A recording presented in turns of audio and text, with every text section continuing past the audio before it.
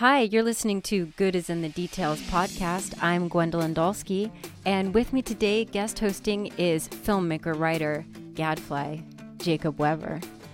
Ahoy. You ready to talk infrastructure? I'm ready to ask infrastructure. Okay, that works. And our guest today is infrastructure expert, LA lawyer, transportation consultant for Wisco Weekly, and is on the podcast Deliberations, Rudy Salo. Hi, Hey. good afternoon. How are you? How are you two doing? I gotta say, you You did great, but you look incredibly uncomfortable with that microphone in front of you. Should we make any adjustments there? Do not look behind the I curtain. mean, I kind of want to take a picture right here. I think the reason I look uncomfortable is I'm trying to keep my nose in contact with I see that. yeah. I see that. Only It's because you told me before we started recording that I sounded good in this position. I'm trying to keep But- you have to hold it. but I don't want you to be hurt. I don't It's want you like, to. don't move. Yeah. That's totally I appreciate you pointing that out. I can try and relax now. I apologize if I was making you uncomfortable. No. I Yeah. care about my guests that's- and my law firm. So I want to make sure whatever I can do to help you. I'm going to relax now. Okay, let's get into it. What is something that is specific about LA infrastructure that we can learn today? What makes LA unique when it comes to the infrastructure issues? I think LA is unique. I mean, there's literally a billion things that makes Los Angeles unique in its infrastructure and its transportation system. An interesting fact that most people don't know about, maybe a fair amount of people know about it, especially if they've ever seen Who Framed Roger Rabbit, is right now we're probably going through our second rendition of, let's just call it streetcars, trolleys, trains. I mean, back around the turn of the century, not this century, but last century, the 1900s into about 1940s to 1950s or 60s, we actually had a full-blown transportation system here in Los Angeles. That transportation system was owned and operated primarily by the developers. You had these railroad companies, the Huntingtons, everybody else, and once they built out all the railroads, they were thinking, well, there's a lot of great land out here. Let's sell some people some land. So they had this transportation system. It was otherwise known as the red car or the red car trolley system, and it was spread out. The city was spread out. Los Angeles did not necessarily become the suburb that it is because of the automobile.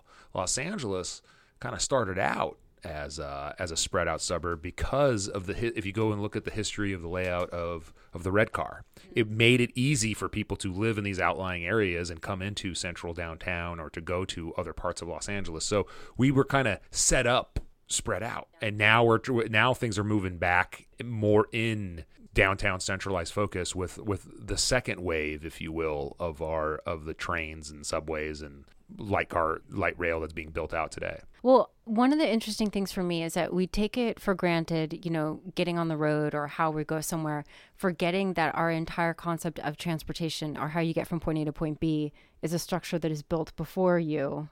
So you've actually bought into a system that you had no part in designing. You see what I mean? Like if you think that, well, for example, like in Chicago, when I was just visiting some friends, and I said, well, can we drive or take the train? And they immediately said, the train just makes way more sense. It was just so obvious to them, but it wasn't an obvious answer to me. Well, that's because of where you and I grew up. See, where you and I grew up down in Orange County, we only got around primarily using the car. I happened to also get around and had a major impact on my life. I had a grandmother that immigrated here that didn't have a driver's license, and she lived with us, and she liked to, go out and, not just stay home all day. So she learned the bus system. So from a very young age, I learned how to use my 2 feet and the bus system down in Orange County to get around. So growing up, I knew that there were other options beside the car. The vast majority of people that you and I grew up with only know the car. And they still, to this day, Gwen, still only know the car. Yeah. Well, this was an issue. This is actually something that came up on Wisco Weekly when there was this discussion about, what is the freedom? And you made the point that when you take public transportation, you know exactly when you are going to arrive somewhere.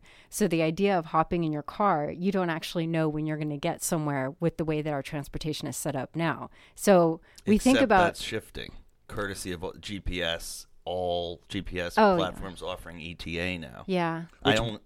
You're 100% correct, which typically if you're in a car or even if you're in a bus, Gwen, can be affected if an accident happens while you're driving. So other than when you're on a train, you pretty much you can live and die by that schedule. That is the one difference I would say. Sorry, I didn't mean to offer a roadblock to your. No, well, I mean, I think it's interesting because when we think about cars, we think about advertisements that they'll take place in Arizona, the open road. They're selling this notion of freedom. You don't see a car commercial on the 405 in traffic, right? It just wouldn't work. No. But that's the reality of it. And yet, so we're buying into this idea of freedom.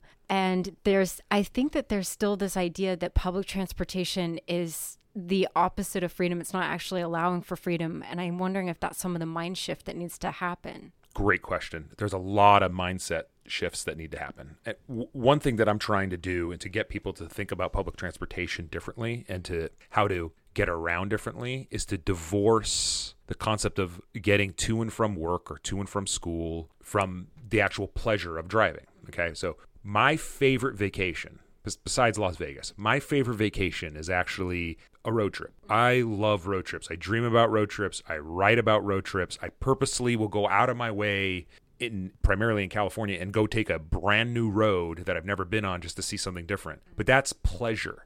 Commuting sucks. Okay. Monday to Friday, getting to and from work, to and from school. If you have the option to get to and from your school or your work, other than your car, you should be doing that. Because guess what? You can get more work done, or you can write a book, or you can write a movie, or you can watch Netflix. That's freedom to me. That to me is the definition of freedom, because you're getting back hours of your day to have more time to do things that you should be doing. Let somebody else drive for you. Most cities have bus lines or transit lines or van pools going to and from where most people work. So explore those and you'll get time back. And to me, the most valuable thing on earth is not money.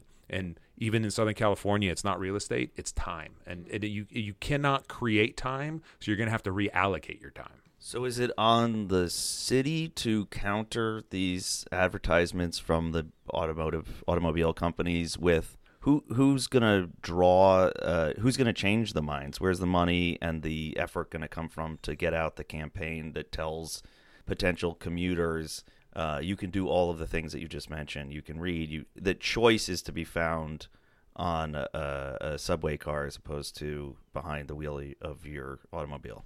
I don't think it's on the cities. The cities and the county and the transit agencies, their primary job is to run and operate these and finance. That's my day job. I help them finance these facilities and to make sure that they're run safely and that they run as on time as possible. I think it's incumbent upon people like me to get out of my car and to tell people all of the things that I've been able to do with my life and all the health benefits and the money benefits. It's the writers. Okay. I think as a transit writer, I have a duty to tell other people, like, here are all the things that you can do. And, oh, by the way, if you need any help, just give me a call. Send me a tweet. Like, people like my sister and my cousins and my family members and friends and coworkers constantly email me and call me and say, hey, I need to go from here to here. How do I do that? I help them. I mean, the cities are already overstretched. And I know how overstretched they are because I do infrastructure finance. And infrastructure finance, the only way that the vast majority of our infrastructure gets built is by these finite revenue sources. And cities and counties and school districts and everything else, they're already constrained with how they can raise revenue. So, I think we all need to be good citizens and get the message out there. And so that's one of the reasons why I do go onto podcasts. That's why I am the transportation correspondent on Whiskey Weekly. It's why I am a guest speaker at Busted every several months. I think it's a part of, being a human and living in LA. Get people out of the car. Yeah, people who are not from LA, they are from other big cities. They don't like it at all because they say they can't get around. Right, as opposed to New York. It is so different. I mean, I was in New York for a decade and change, and the first thing that someone told me when I came out to LA was, don't ride the bus. Oh, yeah? It literally said people don't ride the bus unless you're riding to a job as a landscaper or a dishwasher. Mm-hmm. It's socioeconomically, it's a completely different picture. Yeah. You've got every class of people in a lot of major cities. Here, you just have the working class on the bus. Yeah, I mean, there's... Here in Los By the way, Angeles. that was a totally obnoxious thing to say. No. You were quoting what somebody told you. You weren't quoting what you said. And you know what? I hear that all the time, and a lot of people think that.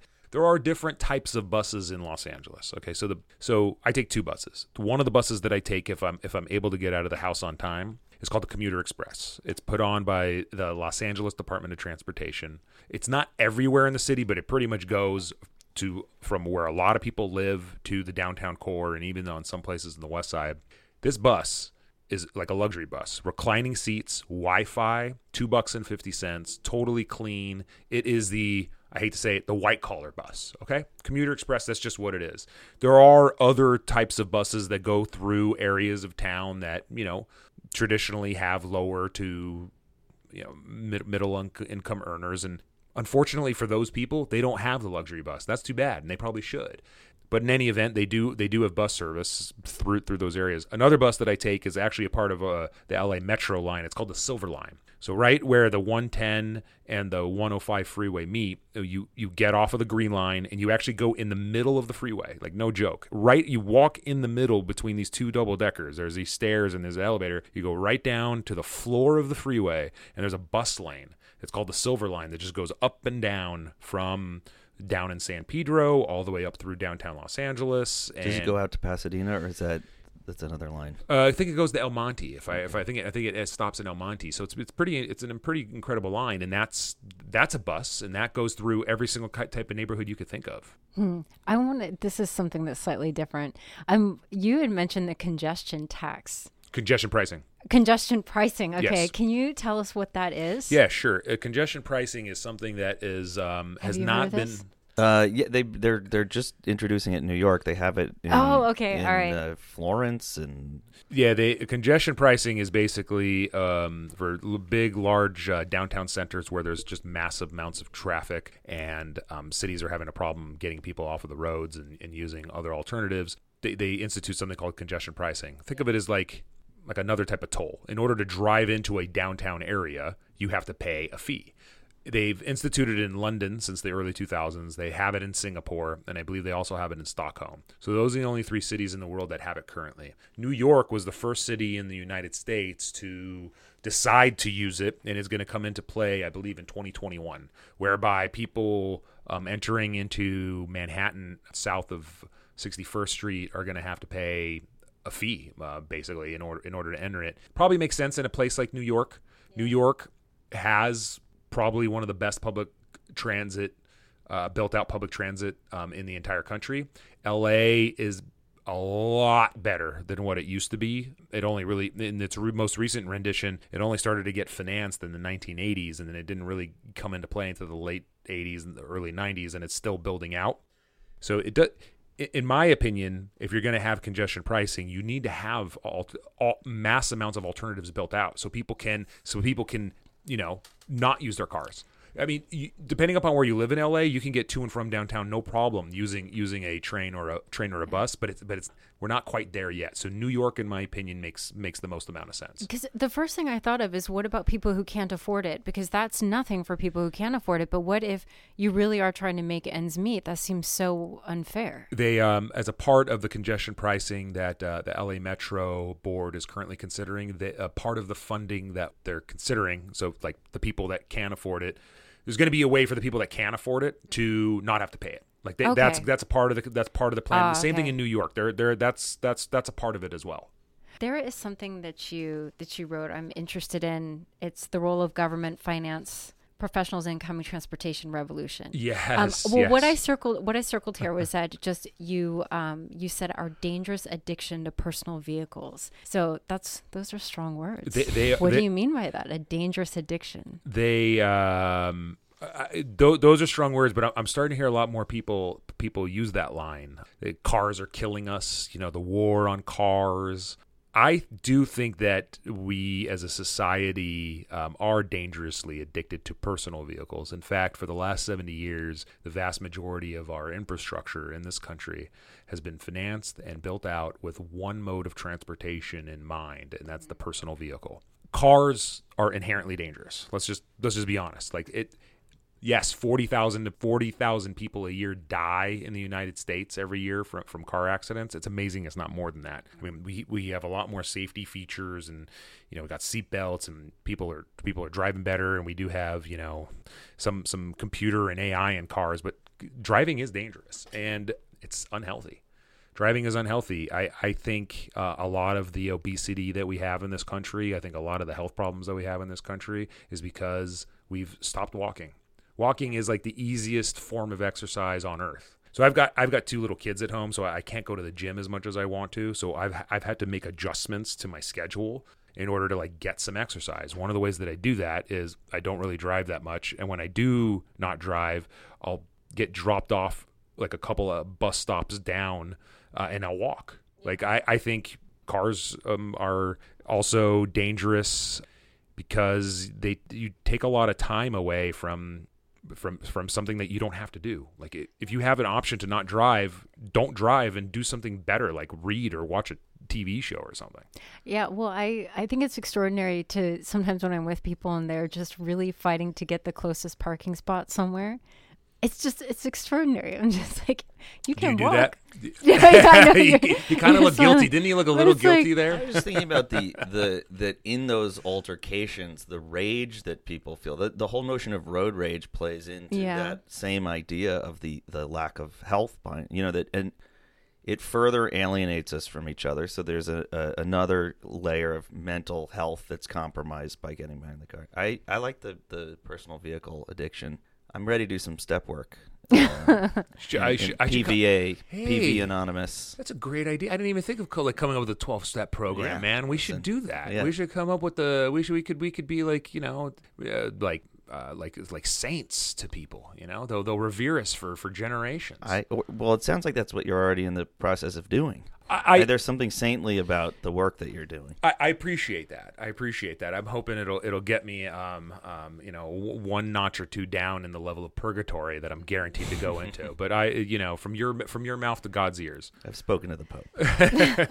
Yeah, I think that even the setup, you had talked about the setup of the freeway in California, how maybe give us a bit of a history of what was envisioned there and then what has happened today, because there used to be a time where if you got on the road, you knew there was going to be traffic. That does not seem to exist anymore. It does not seem to matter what time of day I get on the freeway, I'm going to be in traffic. So how did the initial idea of a freeway, what was that offering?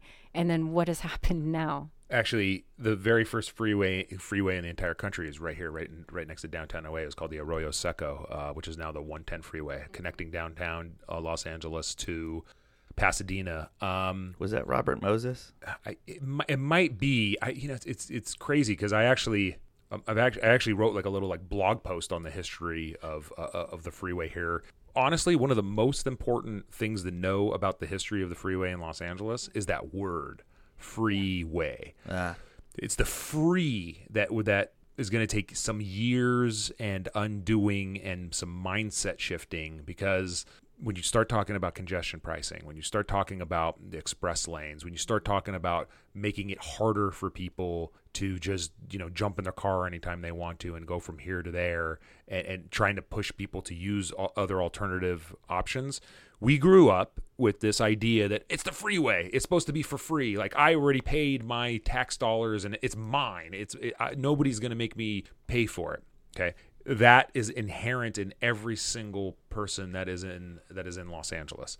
So just that word freeway is something that we all need to start like speaking differently about it. And the reality is it's not free because it's sucking up a lot of time. I mean, because you're right. You hit the nail on the head. Add 15 to 20 minutes minimum, unless you're driving in between the hours of 11 p.m. and like 4 a.m., you better add 15 to 20 minutes no matter where you're going in Los Angeles, if not an hour to an hour and a half, which is crazy. Think about the amount of time, the amount of money that is wasted because we're all in these little, four-wheeled coffins going to places. It was how I started listening to podcasts.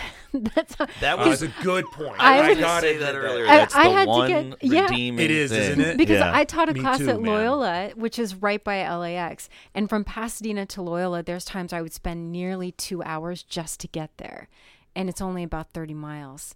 So about 2 hours. And then the 2 hours to get back home. But to be fair, you could be listening to that podcast in a train, on a boat, This is true. Well, that's the With, thing like, that there's been the- this byproduct where I think one of the things from when I lived in Belgium in grad school, and so I took the train everywhere, and I loved being able to read on the train.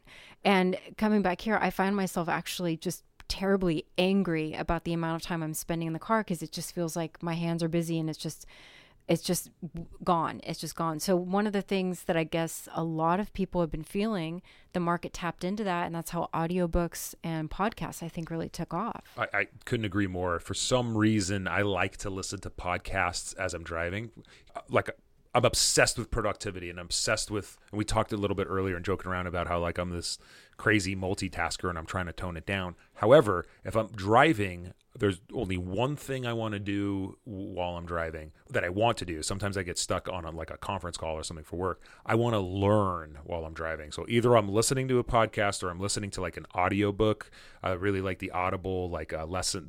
They have these lessons in history that you could download on them. And I've learned a lot. So if I am driving, which I try not to do, I want to make that time as useful as humanly possible. But where do you live in Pasadena? Uh-huh. So how close do you live to the Gold Line? Not that close. Well, hold on a second. Wait. Hold on. I a second. didn't even know because I know where it is if I drive there. Where exactly do you live? You know what? I did not agree to this. No. No. This is what I do. I change by people's Senior view. Center. Where do you live by? I think it's no, not me, but I think it's by the town hall. I know that's because I walked past it. But normally when I go into Old Pass, there's a place where I park and then walk around. But I don't think that I am definitely by the bus system, but I don't think I'm by. This is what I want you to do. Oh. But before the next time I talk to you, I want you Totally to didn't agree to this.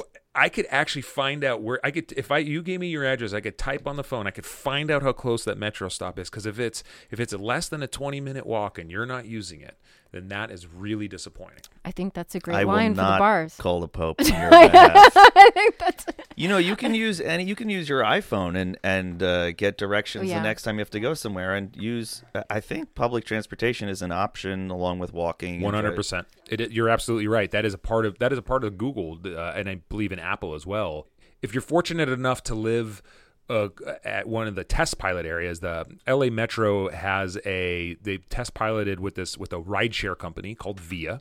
And Via basically picks up it's almost like think about it, almost like a little minibus system whereby you will share a car with like 2 or 3 other people, and you'll be dropped off to the end of a metro line. So they are implementing, LA Metro is implementing these ways to solve the first mile, last mile problem. And the reason why I brought up that whole 20-minute thing is one of the major problems in transit, especially here in Los Angeles as well as elsewhere, is if you live more than a mile away from the transit stop, the chances of you actually walking into and getting to and from it is a major problem. People are like, just forget it, I'll just drive. So solving that first mile, last mile problem is one of the major reasons why you see the explosion of micro-mobility options like scooters and like e-bikes. That's the reason why those have exploded over the last couple of years, is because people do want to use the transit system. It's just they don't live close enough to it. But that's where these new options are out there, which is fantastic. Like some people ask me, like, oh, how do you feel about these scooters and everything? I'm like, well, I'm pretty uncoordinated. I'm not really going to use them, but I'm glad other people are, because most people are using them to go to and from transit stops. Some people are using them because there isn't even a transit option there, so at least they're not driving. But have you looked into scooters in Pasadena? Are scooters allowed in Pasadena? I do walk a lot, though. I walk everywhere. That's good. I didn't mean to put you on the hot seat. Oh, sure you didn't. No, I did. I did do that. But I'm in the habit of walking a lot, and I think it's funny because people. I mean, we're in Southern California. I don't see many people just walking about. So when I have more time, I'll walk to the grocery store, just have my backpack, and then fill it up, and then walk back. And now people in town know me. They'll be like, "Oh, hey, Professor, I saw you walking around." Isn't that nice? Yeah. Isn't it nice to be known? It's a lovely way to spend some time. It's especially when I read and I write so much, and I need to get out, and I think, okay, I need to go to the grocery store. I may as well just walk there. And I don't know. It's just nice. It's very human. That was one of the first. The thing that shocked me first was people's reaction when I first came out to LA. If I had a lunch appointment somewhere like in West Hollywood and I was staying at a hotel in Beverly Hills or somewhere even further west, and I would walk, the confusion on people's faces when I told them I had walked to lunch it reminds me of the Californian sketch on SNL. The people are so deeply entrenched in this idea of driving and navigating traffic. It's ironic that it's such a stigma or seen as so peculiar to walk. I mean, the great 80s, I'm talking about 80s junkie, like literally junkie. I mean, missing persons, right? Walking in LA. Nobody walks in LA. Walking in LA. I mean, it's true. I mean, bands in the 80s used to write songs about that, but that's not true anymore. People are riding scooters in LA, at least. Things are starting to move. I'm thinking of it because right before I came here, I walked to my kids' school from where I had parked and just wanted to say a quick hi to them. And it was like I was breaking into the place. The security guards didn't know what to do. So you're on your 2 feet. What are you doing? There was no apparatus. There was no entrance, human door to go through. I had to enter the parking garage like a car, get in line behind the car in front of me. It was very strange. I realized this is insane. There's no way in LA to get to my kid's school without. I don't know. To me, that still speaks of a system very entrenched in.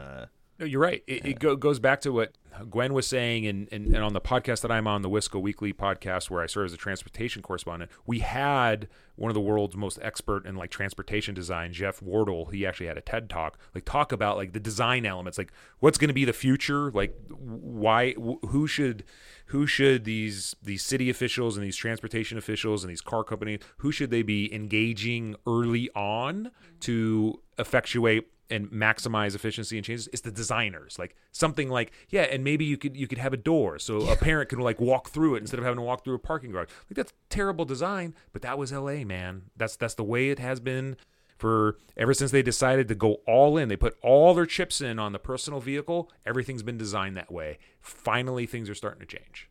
I think there's a part of the LA commute that we just accept the traffic, that the idea that there is an alternative just doesn't have as much of a presence as need be.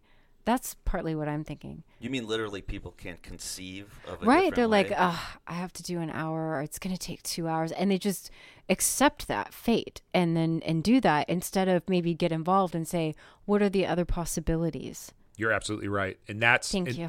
No, you are, and that's why I swear that's the reason why I write these articles, why I do the podcast, why I tweet, why I take little videos. It really is because I'm just trying to say, hey, there is another way. I swear, there's if you just think about, even if you have to use something like taking Uber or Lyft to a transit stop, paying $5, $4, $3. Just to get to someplace, there is an alternative. In all of Los Angeles, I guarantee there's some kind of alternative. You just got to put a little bit of effort to figure it out. And then once you do, it'll change your life. This is okay. So this brings me to my question, because you brought up Uber and Lyft. I am having a hard time understanding how that solves the problem, because it's more cars on the road. Yeah, no, you're absolutely correct, and actually, you like that. She likes it. She might have us on more shows. All we do little sound bites. I say, "You're correct." Thank you. Gwen is great. Gwen is great. I mean, it works for me. It's good. There was an article that came out yesterday in the San Francisco Gate or San Francisco Chronicle that said between the years 2010 and 2019 that Uber and Lyft caused an increase of congestion / traffic rise on the streets of San Francisco by 62%. Okay, so there's studies out there that say, that back up what you just said. Yes, they have caused a lot more congestion on our roads. A lot of people say, well, that's because of our economy is better. That's because people want to go into downtowns. There's a lot of other reasons why that happens. It goes to the first mile, last mile where I advocate for Uber and Lyft is really what a company like Via is partnering with LA Metro. Use it as a first mile, last mile option. If you don't want to ride a scooter, if you don't want to ride a bicycle, use it to get to a transit stop or to a bus stop or to whatever. So then you could go and not have to pay as much Uber. I mean, if I went from my house in Manhattan Beach to downtown Los Angeles, it would cost $30 in an Uber and Lyft. To go from to take a Lyft to where the bus stop is, where the train stop is, because I only live a mile and a half, it's about $3.50 or $4, and then I get on the bus and it's $2.50. So use it in that aspect as a first mile, last mile solution until they come up with these other alternatives. That's what I advocate for. Okay. Going back to a question I asked earlier, maybe wasn't clear about why I was asking. you're saying it's not up to the city. It's not there are not resources to get the word out that there are these other transportation modes, that there are alternative transportation modes that are cheaper, more effective, give you more freedom on a personal, even on a productivity level. But it is in the interest of the cities, I feel, and the counties, maybe I'm wrong, to have people actually buy into these systems. So it's great that you're willing to advocate personally and because it dovetails with the work you do. But ultimately, why is this not being added to the sort of like cost inventory for cities and counties and states to get people to buy into their infrastructure to get the word out? Well, your point is a very good one. It's very, very fair. And I was thinking about this. I was thinking about what you're saying, and I was thinking about here's where a little bit of my bias is coming from. Yeah. From my point of view, they are already advertising it. But to take your point into consideration, you want to know where they're advertising it? They're actually advertising it on the trains and buses themselves. Where there is already right. So you're correct. There's a problem.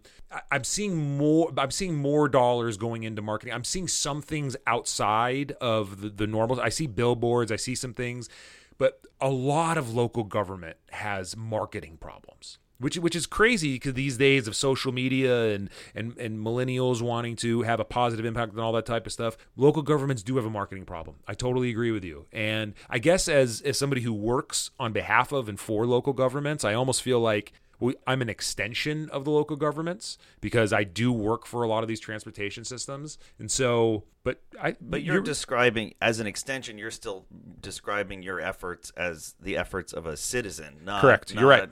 You're not deploying a marketing budget. You're right. You know what I'm gonna raise this with them. This is the next time they allow me to speak freely, which it's a very dangerous thing for me to do. I'm gonna bring that up. I think it's a very good point. But there are some really hardworking government officials that say the same message that I do, that are going on to the podcast, that are going on to these conferences. But here's the problem.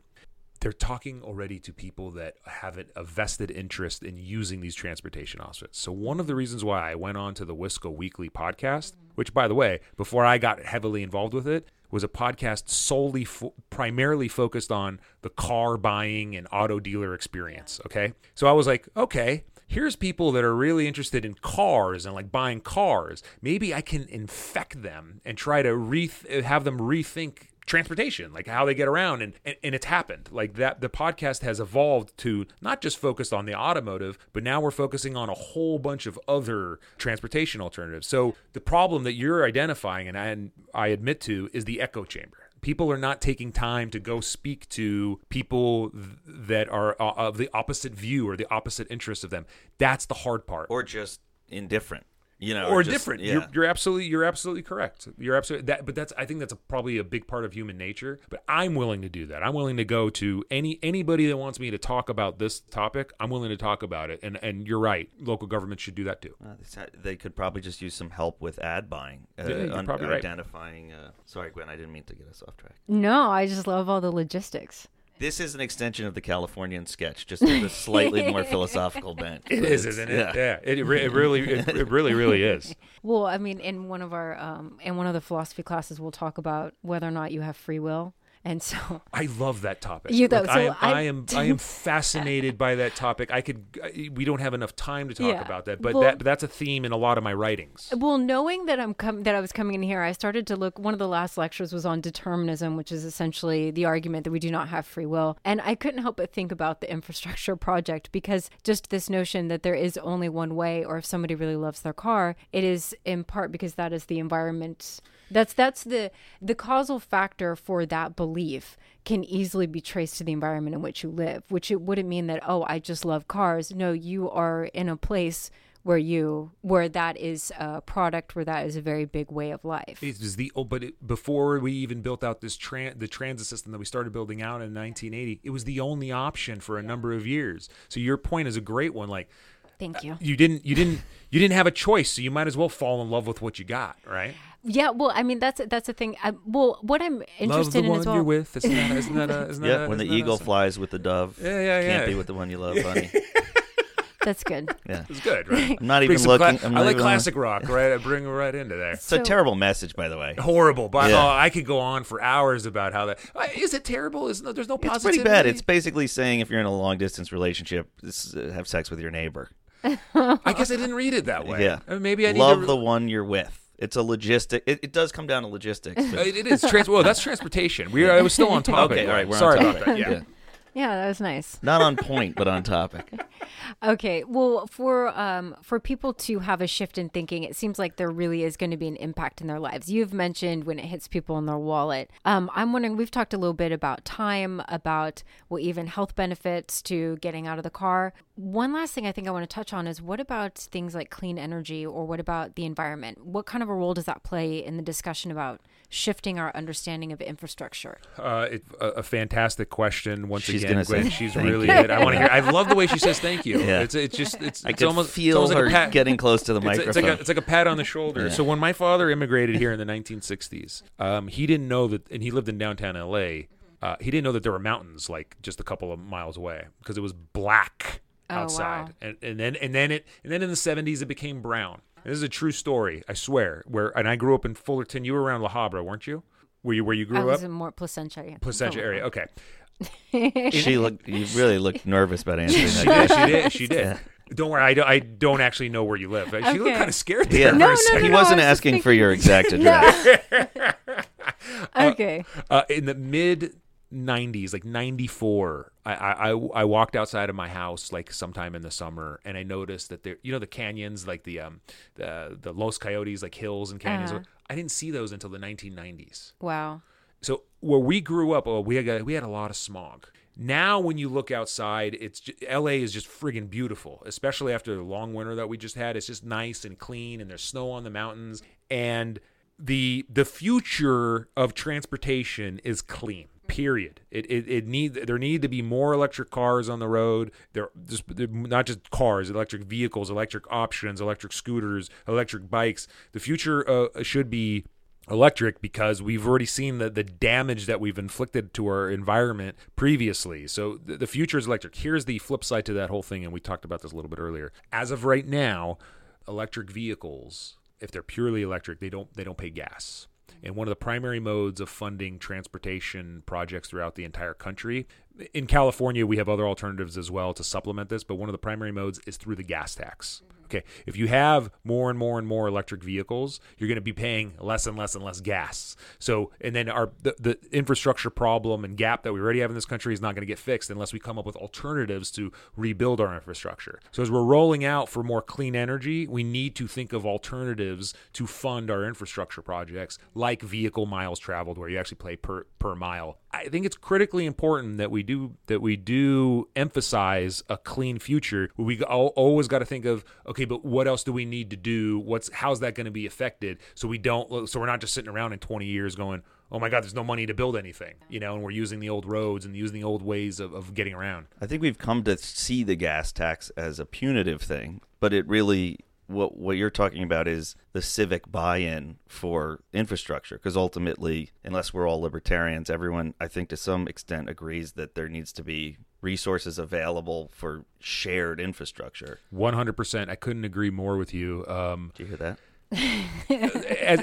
When I became a muni bond lawyer, I really learned a lot about our taxes, and we learned a lot about like the civic buy-in and like schools, your property tax. You own a house, you pay property tax. Guess what? There's a school there. If you vote for a bond measure and they build a nice new school there, and now parents want to go to that school because the school's rising. Guess what? Your property values rise. So everything that you do, all those taxes and everything. Sure, are we overtaxed? Of course we're overtaxed. Of course we are. I could go on and on about the tax fixes that I see, but you do get something from that. Whether it's a road, whether it's a transit agency, whether it's a junior college, which I firmly believe that junior colleges are going to be one of the major backbones as private universities continue to get more and more expensive, and we have more admission scandals, and there's easier and cheaper ways to learn.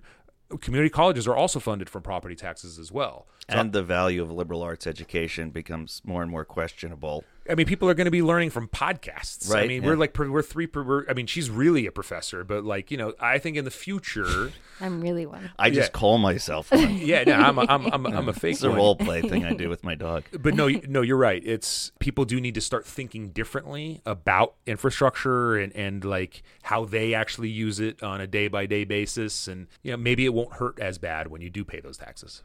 Well, one of the things. Oh, I'm sorry. Well, two things. One is I was going to say you abandoned a line of inquiry that I thought was fascinating and seemed very much to the point that you had mentioned earlier wanting to talk about, which was the philosophical underpinnings, the notion of freedom and fate versus free will. But I also have a car that's about to get a ticket. You need to. I can add some time, but and then come back. Okay. I don't know. Can we pause this? Yeah, probably. Absolutely. Probably. And so you're saying you had a profound thing happen to you while you're putting cash into the meter? Even before. Oh my God. Even before that. Oh, thank you. We briefly turned off the recording, I think prematurely, because I was talking about putting money in the meter and it seemed not germane to this conversation. But in reality, the subject is, at least where we left off, was the notion of the freedom afforded by the car, that being a mythology, a toxic mythology. And I realized I'm not free to continue this conversation for more than another 20 minutes now. And I was obligated to run down and put money in the meter. It's a great example of the way that the car is confining and car culture is. And these are things that don't even occur. I didn't even occur to me. Didn't even just right over my head. But because it's so deeply ingrained that, you have to go. You're tethered to your vehicle in some ways. I feel that way in line at the DMV. Can I wait? I think Rudy was going to say that was a good point. No. I feel like I'm maybe. sorry. I'm gonna raise. Oh, that was. I'm not going to get was- gratification. I'm going to get. You're going to one up me. That was profound. Oh, What you just said was extreme. I didn't even think about how tethered and how constricting the vehicle is until there's a real life example. Yeah. We were right in the middle of a conversation. didn't even see it. You couldn't put more money into the meter because it had a maximum amount, and you had to leave a beautiful conversation, run down there, and then it only gave you 20 more minutes. Only 20 more minutes because at 3:00 I have to just leave the neighborhood. I'm being and by the way, bullied by the system. You should be down there by like 2:59 because they have tow trucks waiting at 3. Oh man, okay. So just not to scare you, No. but just to drive home the point of how unfreedom the car is. It is very unfreedom. It is. It's anti-American. The car is anti-American. See, that's the campaign that the city needs to get behind. They need to buy in the right place, not on buses already populated by people who take the buses. This is why I've taken improv classes. This is why I've taken stand-up classes. This is why I've taken some acting classes. The city Everything needs you to have hire done me has brought you to this here. moment. I want to be the spokesperson. You're like they need to Theon put Greyjoy. me. They need to put me onto the TV, and I need to be banging a drum or blowing up a car or doing something crazy. I agree with you. Do you hear that, cities? It's pretty wild. Well, that's one of my overarching questions is that I know I teach him an engineering ethics class. And one of the biggest things is that, these engineers, they are obliged to take an ethics class and they don't understand why. They just care if something works or not. So engineers Right. have souls. Yes, they do. I thought they just figured, They oh, do. this works and it doesn't have a soul. Who cares? They do. I think they're Well, shoving souls into them. That's my what's God. happening. Gwen is Okay. shoving souls. Yeah, Gwen is a soul She's hired- shover. She's a soul shover. I'm a Yeah. soul That's such shover. a thing. I didn't even, it's a good term. So, they're young and they're smart and they're thinking, we just want to know if something works. And engineering is just so objective. That's their thing. It's just, math and science, it's objective. But then I always give the example of if you were to, there's engineers all over the world. And if you go all over the world, buildings look different. Everything is different, which means that it can't be that objective. Engineering can't be that objective if everywhere in the world looks different, because that means the way that everything is designed is a projection of some vision. And so that and brings of me an back. underlying value system and way of approaching the world. Yes. And so that's where I think the infrastructure question is really interesting, because the way it is now is the result of a vision. Although Southern California is changing, LA is changing. And so we have a better idea about health, about climate, things like that, freedom, that we need to design it to fit that it no longer fits that vision or that value. Yeah. And that's tough to shift value system is part of maturity. The culture is Yeah. maturing, just like your engineering Especially- students are maturing out of their adolescent male fixation on absolutism. Okay. It's true. As That was- as Gwen is shoving a soul That's down their, Shoving down a their throat. soul. I mean, you know what? Can I put that on my syllabus? Do you Yes. mind if I It's a quote good- you? it's a With good- apologies. I'd sign up for that class. Yeah. I could use a soul. Gwen is engineering on a higher level. You're engineering souls for engineering. Oh my Uh, God. she's godlike. Yes. Gwen. You feel that. She really is. How is that? I didn't hear a thank you when he said you were I know, godlike. there was no thank yous. That was the ultimate. Okay. But what you bring up, I think. I mean, I'm joking around, but I do recall the anxiety I felt as a teenage boy, moving into that point in my life where I was supposed to be growing up, going to college, learning how to make my way in the world of men, because it was mid '90s, so it was the world of men still. The notion that there was something very comforting in knowing whether something worked or didn't work. I remember having conversations with a friend of mine who was a physics major who took it one step further and was saying math is the only sort of holy language, that all human language is faulty and it encodes all sorts of weird values and subjective. But math is this beautiful thing, this beautiful language that's totally can't be touched by subjectivity. Was that person like a really huge fan of the movie Contact? He Because that was was how a that was how paranoid the schizophrenic. aliens. Oh yeah, that sounds about right. Right. Aliens and Contact and math. Yeah. But there is a beauty to it, and there's a kind of an elegant. I think that folks that are drawn to physics and engineering to some extent find there's something pure, supposedly, about it. Here's my I problem see, with it. yeah. I got a major problem with it. Okay, my wife is a brilliant mathematician. She's great at mathematician. You want to know what she's not good at? Bullshitting. And my problem with math is I'm very bad at math because you can't BS math. Like I can't argue around math. So I'm horrible at math. Like I look at it, I'm like, no, this is so absolute. There's no gray. Like there's no like. It's inhuman. It's inhuman. There's no soul in math. That's my problem with math. And I think that's exactly we're Well, I think- psychoanalyzing your engineering students. No, They're no. probably having panic attacks or think- full of They hate are. right They now. are. for sure. I think that the assumption is when we say, okay, such and such is objective, that you still have that problem that it's still whatever is understood mathematically or scientific endeavors, it is still a result of someone's point of view saying, I want to invest in that. Right. So even though then when someone understands it, it can be put in math or science in order for everybody else to understand because it's the same language. The fact that something is discovered in the first place is because somebody cared. So like, let's just say a cure for a particular kind of a disease that is then understood mathematically, scientifically, but let's just say the reason that it was understood or the reason that it was discovered in the first place is because somebody's, let's say, family member passed away from it. So then they decided to invest in that.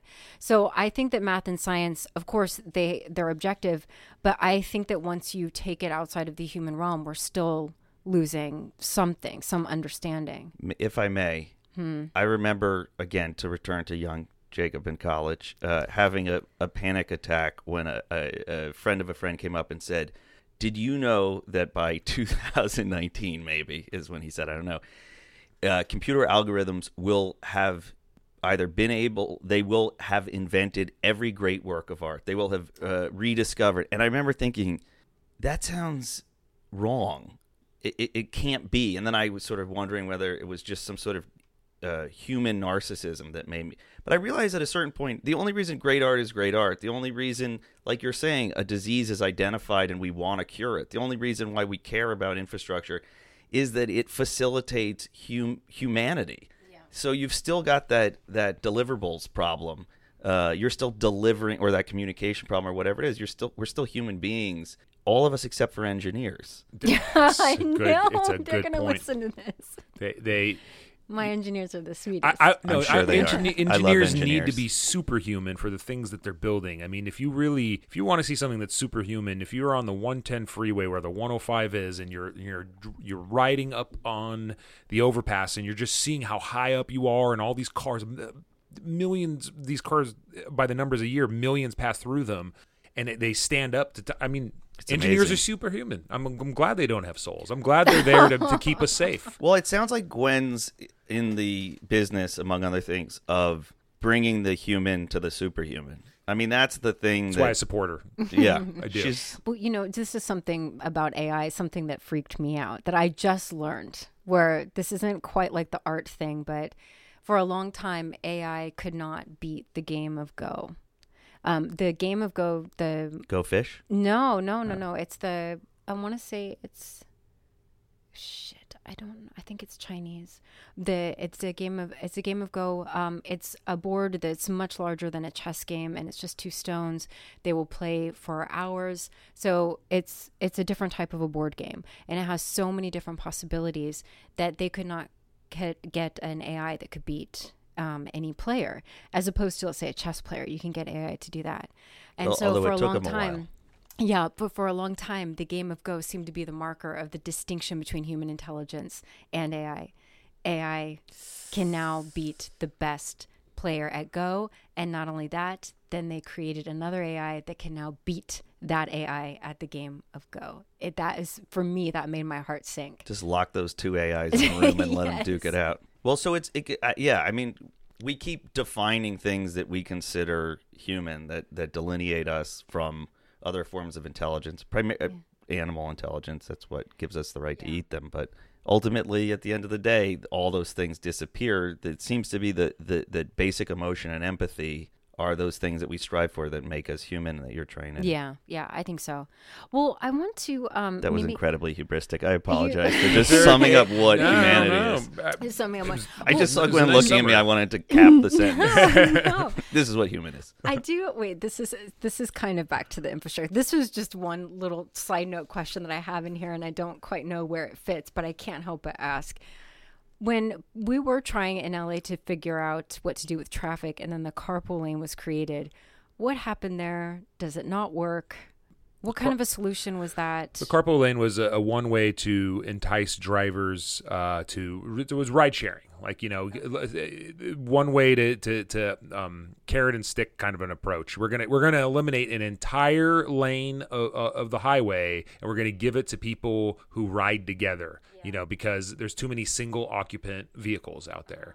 The problem with the carpool lane is just another problem that you just keep seeing happening over and over again. There was a study that just came out this week, or was it last week, that said literally billions of dollars were spent, with the Carmageddon and the expanding of the 405 freeway, and they thought that was going to help with traffic flow. It just made traffic flow worse. So if you expand the roads, if you just keep focusing solely on roads, people will use those roads more. Carpool lane, now we've kind of shifted over to express lanes, whereby as a single occupant, I can pay a toll and I can use a carpool lane. I pay a ridiculous amount of money to use that, but because I have the means to do that, I use it. But a lot of times I will try to get somebody in my car with me more often than not, because I'm like, oh, okay, great, I could ride the express lanes for free. So it does kind of reward That's that what ride blow-up sharing. dolls are for, by the way. Oh They did that in Jersey. One of the things they're for. They did do that in one of the Jersey. They did. Yeah. If you drive around with that, it's a big fine. But oh man, the problem there, Gwen, is still the overfocus on roads. You need to build alternatives, and the alternatives are transit systems, are designated bus lanes, micromobility lanes, and to be perfectly honest with you, flying cars. That's gonna be here within the next 10 years, guaranteed. Like, nobody is a couple years ago when I said that, people would laugh. Nobody's laughing about that anymore. It's gonna happen, and then that's interesting because it's above ground. Like, what infrastructure do we really need? In my opinion, and some people out there think we'll see more flying cars out there, quote unquote, before we see a massive adoption of the connected autonomous vehicles. Because with connected autonomous vehicles, you got to redo the infrastructure. With flying cars, there's no infrastructure in the air. There's buildings, and there's FAA rules, and there's coordination. But I do think that the future of travel and transportation and commuting is in some kind of hybrid plane car vehicle. It makes sense. You're picturing yourself in the car. You could see that look, that wistful. You're like, I want a flying car. Well, what I'm thinking is the motivation and the mythology is there. The car companies are still doing a better job messaging and getting their mythos out there. And so, I have a couple drones. I'm not gonna lie. The image of they're fun. So that you can already picture all the sales angles to getting people to buy into flying cars. They're very similar to those of the car. Fun, freedom, all these things that are not yet associated with other forms of infrastructure and transportation, even though arguably, like you've said, it sounds like you're doing a great job getting the word out, but you're just one man. I'm one man, but I'm here with a team of people, and I appreciate this opportunity to get the message out. One message that I have to get out is it's 2:56, and if you're not down there by 3:00, your car is going to be towed. Oh no! I think that's the most beautiful meta point. That goes right to the heart of Goes everything. right to the heart of the you're problem. arguing. Yeah. That's Okay, right. we That's will wrap right. it up. That's right here. Okay. But Let's wrap it up. So thank you so much. I also have to say a thank you to my intern, Karina, for her research on this. And Thank you, Karina. thank you, Karina, and thank you, Gwen, and thank you for amazing things that we discussed today, and that profound. You're like the guinea pig of this entire podcast of why cars don't necessarily equal freedom. There it is. There we go. Next time, I'm gadfly and guinea pig. Jacob Weber. Okay, perfect. Yes. All right, bye. Godspeed.